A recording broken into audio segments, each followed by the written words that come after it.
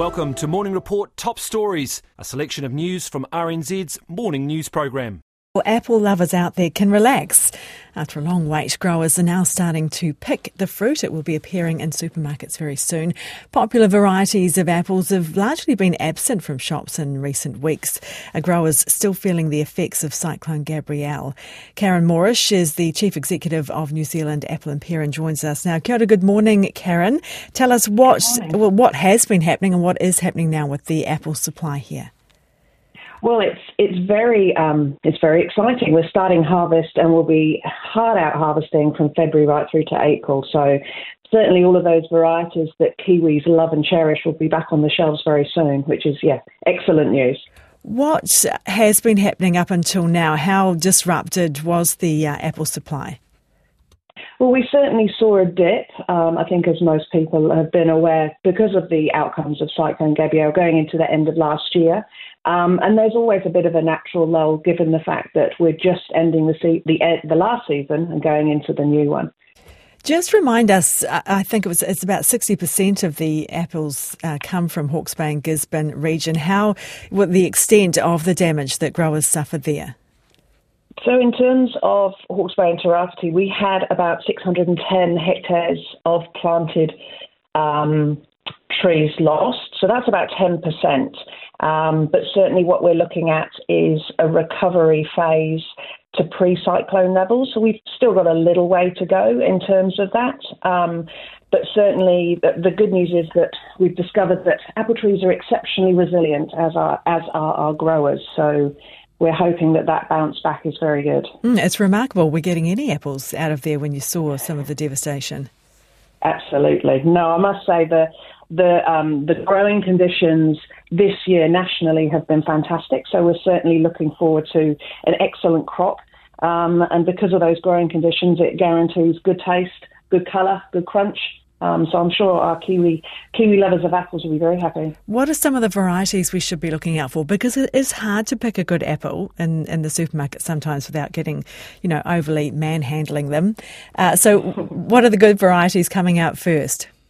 First off the block will be Royal Galas, which is definitely a Kiwi favourite. So February we'll be seeing those flooding into the shelves. So it won't be empty for too much longer. And good prices? Can we expect good prices? Absolutely.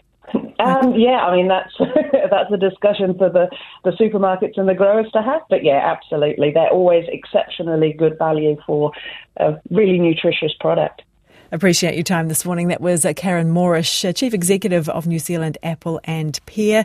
After fighting back from the effects of Cyclone Gabrielle, apples soon to be back on our supermarket shelves. 3 people have been killed in a ski helicopter crash in a remote area of Canada. The Royal Canadian Mounted Police in West Central British Columbia said 7 people were aboard the helicopter, with 4 others left badly hurt. The helicopter was carrying a group of skiers on Monday and went down near the town of Terrace, about 110 kilometres from the Alaskan border. A New Zealander is understood to be among the injured survivors.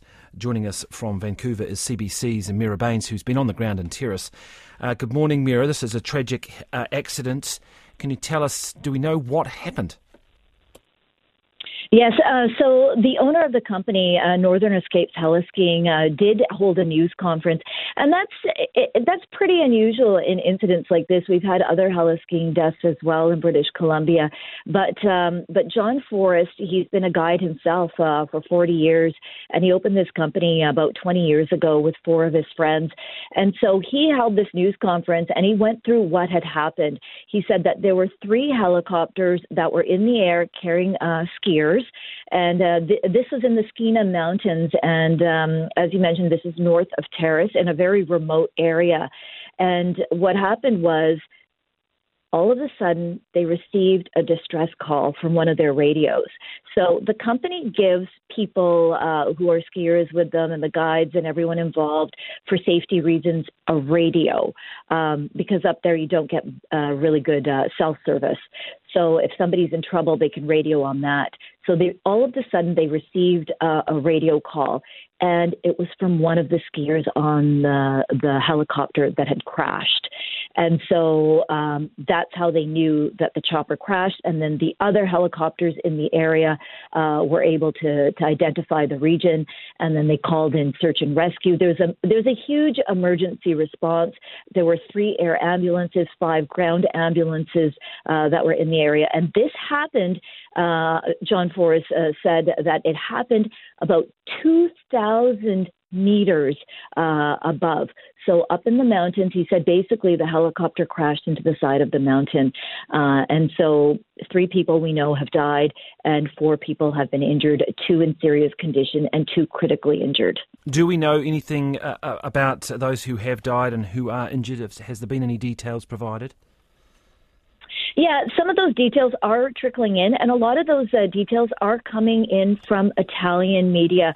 CBC News, the Canadian Broadcasting Corporation here, we are able, through the companies that these individuals were with, to sort of identify a couple of the people.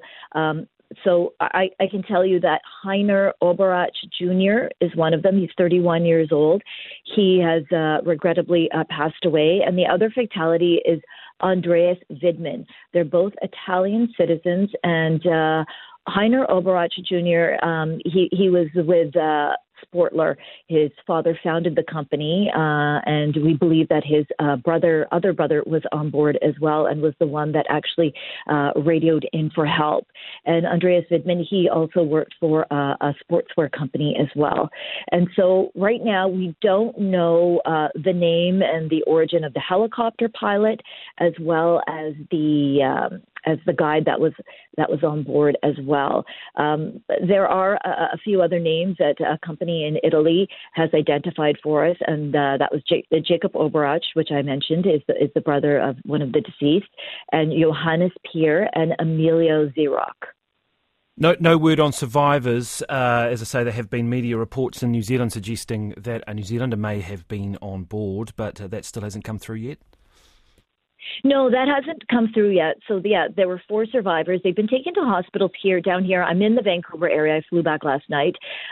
So the 4 survivors are here in the Lower Mainland in the Vancouver area because they required higher levels of care. But we haven't gotten information or confirmation about the pilot and the mountain guide. I did ask during the news conference, exactly where they were from. The helicopter is actually contracted out from a company based in Kelowna, in the Okanagan, that sort of wine country in British Columbia, more sort of central. And so the helicopter pilots are usually from that area, and so that's what the owner of the company had told me. So there are questions about, the mountain guide as well, or where that person was from. So very unclear right now. Sure. Hey, thank you very much for that update. That is CBC's Mira Baines from Vancouver. Just on that helicopter crash. We'll bring any more details on that with reports that a New Zealander may have been one of those, or is understood to be among the injured survivors from that ski helicopter crash. Well, New Zealand nurses are calling for an immediate and lasting ceasefire in Gaza, with concerns about reports that hospitals and health workers in the territory are being targeted. Sean Casey from the World Health Organization says healthcare workers in Gaza are fearing for their life just going to work. There are hospitals that have been directly hit by fire, by small arms fire or larger munitions. And in several cases, those teams, one of them, Doctors Without Borders, MSF, announced that they left Al-Aqsa Hospital just over a week ago because of insecurity in the area and evacuation orders. And so when health workers can't be safe, they can't operate. And even the local healthcare workers who haven't fled south to Rafah said to me several times that they're living in the hospital because they can't move safely between their home and the hospital across the road because they're worried that they might be killed along the way. So without safety, health workers can't get to where they need to be. That was Sean Casey from the World Health Organisation. Well, the nurses' organisation Kai Whakahaere Kiri Nuku says health staff are protected under international humanitarian laws against such action, and she joins us now. Kia ora, good morning, Kiri. Tell me, what are your concerns here, for health workers in particular in this conflict? Kia ora. Well, it's really clear. We stand in solidarity with our healthcare workers, and they must be kept safe to be able to deliver the care that they need. You know, instinctively, our job is to care and protect. It's really difficult to do when our lives, personal lives, are under threat. This is just not acceptable. It's appalling.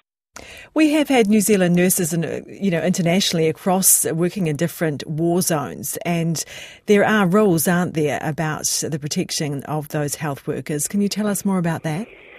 Sure. There is an international humanitarian law based on the Geneva Convention, which considers hospitals like civilians. And so, by de facto, those healthcare workers that work within hospitals should be protected.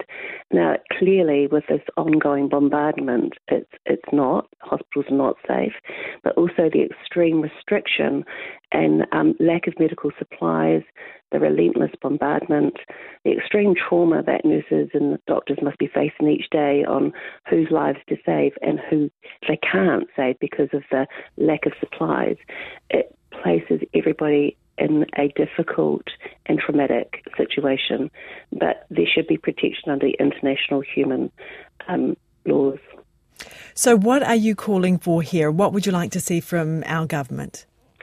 We're calling for action. You know, what we're calling on is an enduring and immediate ceasefire in Gaza and the Israeli to prevent further civilian deaths and allow healthcare workers unrestricted access to provide life-saving medical care, access to medical care and water, the basic supplies that any healthcare worker would need to be able to deliver and support these very injured children and civilians. Are you in contact with health workers in Gaza? I mean, I imagine there's a sort of kinship between health workers. That's right. So through our national, international organisation, the International Council of Nurses, they're directly in contact with them, but bear in mind that these are really extreme and difficult situations to maintain contact, but certainly there are links through our international affiliation. Thank you very much for your time this morning. That was Kiri Nuku, the nurses' organisation Kai Whakahaere. Heritage advocates say they're seeing the most significant threat to Dunedin's old homes and other buildings in decades. Meanwhile, momentum is growing in the business community to invest in the historic places and give them a new life. Anna Sargent reports. The chair of the Southern Heritage Trust, Joe Gaylor, says there's more pre-1900 houses in Dunedin than in any other city in New Zealand, but she's worried about how much longer they'll be here. She says many haven't been properly kept up and have had to be demolished. In the last month, we've lost a row of 1860s houses from Princess Street, which is one of our two main streets in Dunedin. And then we have at least 7 to 10 other prime downtown Dunedin buildings currently sitting empty and neglected. Joe Gaylor says the Dunedin City Council is not protecting the city's heritage. She says district planning laws are encouraging developers to eye up the historic sites to build on. Sadly, most of our heritage actually sits within that planning jurisdiction of intensification. So that makes it very appealing when a big property comes up for a property developer to think, well, I can maximise profits here now. So it's a complete and utter travesty. Joe Gaylor is particularly worried about a demolition application hanging over a 103-year-old house on Stewart Street. Consent is being sought to replace the house and a protected lime tree with a multi-storey apartment complex. The applicant declined to comment when approached by RNZ. Council has received 90 public submissions, almost all opposing the application. Structural engineer Stephen McKnight has been restoring heritage buildings for about 25 years. He says Dunedin hasn't had the redevelopment pressure felt in other cities until relatively recently. Stephen McKnight says there's more commercial pressure on some of the bigger, older houses now as people become interested in inner-city developments. He says he loves the history of the buildings and the fact they've had so many lives. It gives a whole sort of link back to our ancestors and the history of the city, and it kind of grounds a place having those historic buildings still not only there but used for contemporary use. They're a living, vibrant part of our city, not museum pieces, and I think that's pretty important. Business South Chief Executive Mike Collins believes investing in heritage buildings is the way forward. He says the character and history of them can be strong selling points. There's a lot of businesses that have invested in really making sure that those heritage buildings are converted really professionally. And in doing that, they're kind of trying to keep the story of the history through the buildings. And even though there's really innovative businesses going in there about the future, it's quite neat that they're really holding on to those stories from the past. Mike Collins says at a workshop today on opportunities for the city, the business community will be taught around some of the heritage buildings that have been redeveloped, such as the Garrison Hall. The Southern Heritage Trust's Joe Gaylor wants the council to increase its district plan protections for heritage buildings and mark non-heritage areas in the city where development to cater to housing needs can safely take place. The Dunedin City Council has been approached for comment. That was Anna Sargent with that report.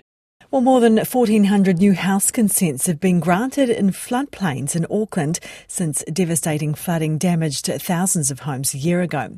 The number has been released just days before the council launches a Be Prepared campaign, encouraging Auckland residents to prepare for and protect their homes from future flooding.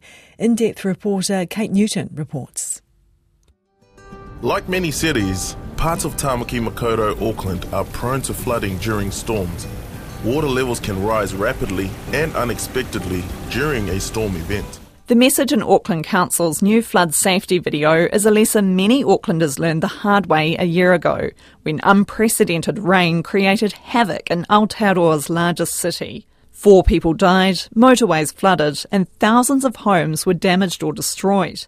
But Lyle Carter, who chairs the community group West Aucklanders Flooding, says he's seen new houses go up in Henderson in the last few months on land that was badly flooded. Surely they'd just go, right, okay, we know the areas that were flooded. They know the areas that were flooded. Surely they would then go, hey, why don't we just put a stop on building in these areas? Elin Noy, the Economics of Disasters and Climate Change Chair at Victoria University, says allowing more houses to be built in floodplains isn't smart policy. It doesn't make any sense to allow these consents and know with almost 100% certainty that sometime in the future, and probably not in the very distant future, the government will have to buy these properties back. Auckland Councillor Richard Hills, who chairs the council's Planning, Environments and Parks Committee, says under the current Resource Management Act, there's little that councils can do to stop homes being built in floodplains. Essentially, when consent holders can prove through their engineers or lawyers or whoever that they can mitigate the risk, and they believe that, lifting the floor level or only putting structures that won't have people living, sleeping, so garages or basements or storage, and that's a level of risk they're willing to take, then those things will get consent. Richard Hills says that since last year's floods, the council's been taking a second look at some greenfield sites, but rezoning them will be a lengthy and controversial process. The council's Director of Regulatory Services, Craig Hobbs, says most of the 7,000 houses assessed by the council after the floods were older properties. Of those, only 100 that were impacted had received the building consent since 2016, so since the unitary plan came into place, which suggests that the conditions that we impose on those consents have actually worked. Elan Noy says the replacement law wasn't perfect, but is still better than the RMA. I appreciate the fact that different governments have different approaches and different ideologies. But I don't think you repeat something before you have something to replace it. At this point, what is replacing it is something that everybody acknowledged was not working. So if the new government has a different system that they think is better than the system proposed by the previous government, then by all means implement it. In a written statement, Climate Change Minister Simon Watts says the Ministry for the Environment recently consulted on a national policy statement on natural hazard decision-making, which was drafted by the previous government. Mr Watts says he looks forward to receiving officials' analysis of submissions in the next few weeks. That was in-depth reporter Kate Newton, and we will be speaking to Auckland Councillor Richard Hills about this issue after 8 o'clock this morning. Investigators will be poring over a ship that ran aground and was stranded on the rocks in Doubtful Sound on Wednesday evening. The vessel, called the Fiordland Navigator, had 57 passengers and 10 crew on board at the time. All passengers were evacuated and one had minor injuries. The Transport and Accident Investigation Commission says the boat's hull was breached and it took on water, but it was refloated later that night and returned to its berth at Deep Cove. We're joined by the Chief Investigator of Accidents, Naveen Kozupakalam. Naveen, good morning. Thanks for joining us. This was a serious... No one was injured, but one minor injury. Thankfully, nobody was seriously injured. But this was a serious incident? Kia ora, Corin. Yes, that's correct. The vessel grounded. Groundings are considered serious incidents because it can damage damage the hull and create a loss of structural integrity for the vessel, which can potentially result in sinking and capsizing of vessels. Now, this happened in about 6 p.m. in the evening. It was an overnight cruise, wasn't it? So that also would have potentially complicated matters if it had been dark. That's right, and those are all aspects that the Commission will be looking into when it tries to understand the circumstances of the accident. Have there been any other issues with this ship before? Look, the Commission conducted a previous investigation involving this vessel back in 2006, but it's too early to draw any conclusions on whether the circumstances of that accident has any similarities with the current event. Do we have any early indications as to what went wrong here? Have there been any other sort of incidents with other companies, with other ships, where they can get grounded like this? Look, grounding is a serious maritime event. There are a number of cases where we've looked into grounding events across New Zealand, but the Commission's investigation should draw into any particular lines of inquiry that has a systemic issue that we might identify. So, but at this stage, it's just too early, Corin, to comment on any of that. Will weather play a part? Do we have indications as to whether the weather was any influence on what happened here? Look, at this stage, we know that the vessel grounded in Doubtful Sound. The circumstances are quite scanty. What we do know, though, is that the evacuation was quite successful. So once the vessel grounded, the crew responded well and the passengers were safely evacuated. So that was a good outcome. But the investigators on site will obviously be surveying the vessel, trying to interview passengers. So all of those sorts of information would probably be drawn out from the interviews that the investigators conduct. Naveen, thank you very much for that. That is Naveen Kozupakalam, the Chief Investigator of Accidents at the Transport Accident Investigation Commission. Public health experts say it is almost certain that New Zealand will have a significant measles outbreak this year, and it could be fatal.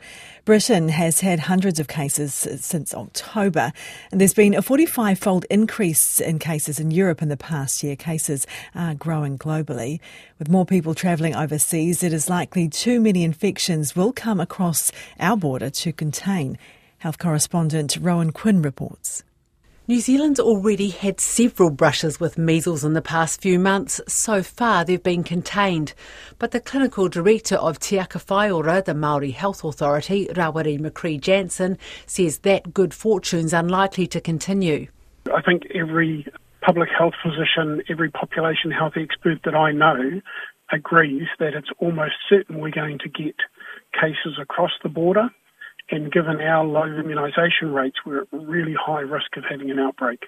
Epidemiologist Michael Baker says there could be several outbreaks, including a significant one like in 2019 where there were more than 2,000 cases. I think it's almost certain unless we can rapidly raise vaccine coverage, because the problem with measles is that it's so infectious. You need very high coverage with not too many gaps in a population if you want to stop outbreaks. The 2019 outbreak likely spread to Samoa, where 83 people died, many of them children. Hundreds were hospitalised here, but none died. Dr McCree Jansen worries because childhood vaccinations have declined since then, and the disease is particularly dangerous for under fives. No expert I know says we're going to get through the next outbreak without seeing some tragic deaths of babies. About 95% of people need to be immune to achieve herd immunity. Ministry of Health figures show just 83% of 2-year-olds are up to date with their vaccines, which include measles. For Tamariki Māori, the rate is 70%. There's also an immunity gap among tens of thousands of young adults, many who missed out because of communication problems when their vaccine was due. Professor Baker says the 2-dose vaccine is very effective. Whereas with measles, it's the dream vaccine in that it gives you near lifetime protection for all varieties of measles. Measles doesn't have a lot of variation and doesn't evolve very rapidly. And also it stops you transmitting it to other people. Dr Jansen says the health system has consistently underperformed when it comes to delivering childhood vaccinations to Māori children. My message for the health system is let's devote our energies consistently and deliberately to actually achieve really great immunisation protection for our community. And he has a message for all parents to check their children are up to date with their immunisations for measles and other infectious diseases. He says Te Aka Whaiora is working with Māori health providers to boost rates. Te Whatu Ora, Health NZ, says it has a national response plan ready to go. It mobilised its incident response teams 6 times because of cases last year, including one that kept an outbreak to 6. That was our health correspondent Rowan Quinn reporting there on what public health experts say is an almost certain measles outbreak in New Zealand. Well, public health campaigners want the Associate Health Minister stripped of her portfolio after revelations she's investigating freezing increases to tobacco tax. Casey Costello asked the Ministry of Health for advice on a 3-year freeze on inflation-related tax increases for smoked tobacco products. We're joined now by Leitu Tufonga, spokesperson for the Māori public health group Hapai Te Haura. Kia ora, good morning, Leitu. Tell me, why do you want Casey Costello stripped of her associate health portfolio? Morena. Well, there is questions around her links to the Taxpayers Union as well as direct links to the tobacco industry. So, we need someone. Okay. Let's just address the facts around that. So she has worked for the Taxpayers Union in the past, which received some funding from the tobacco industry, and we do know that some New Zealand First staffers are working in the industry too. I see Shane Jones has called that person in particular a long-term associate and friend. So just to clarify those suggestions that you are raising. Just for clarity. Sorry, carry on. Yeah, we need someone with credibility and someone who can look at the evidence with objectively. So it's really important that, over the number of months since the government has come through, they have announced that they will be repealing the smoke-free legislation. We need someone there with bold leadership. There's this big goal to be smoke-free by 2025, and there is a target for our population, to reach that 5% target of just having 5% of our people smoking. So when you have someone who has that background, it makes you question, will they be looking at all of the evidence objectively and doing as much as they can to support particularly Māori who have the highest smoking prevalence, and to do that at the best, for the best of all of New Zealanders. Okay, now Casey Costello denies any links or any that she is being swayed by the tobacco industry and says this is an evidence gathering, an information gathering exercise. Her point is that for some, the price is not a deterrent. And so alternative products would be a better option for those low-income people who are highly addicted to nicotine and who are being targeted or unfairly targeted by price increases. So what would you say to that? What I would say to that is that we haven't implemented this world-leading legislation, which is fantastic, which has 3 measures and was aiming to do 3 things.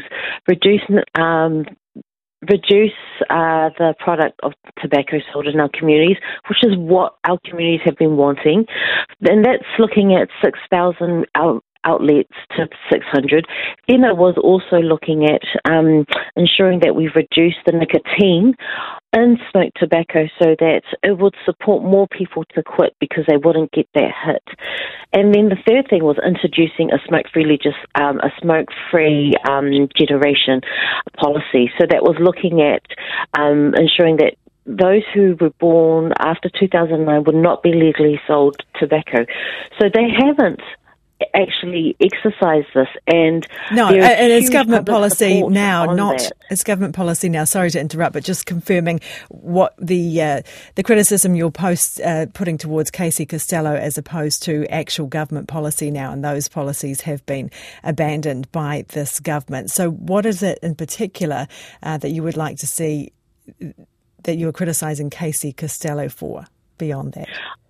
I guess it was around the excise tax that she has been investigating on the smokeless tobacco products. That is still harmful. So there isn't great evidence around that being a quit tool. What is good evidence around being a quit tool is what we currently have at the moment.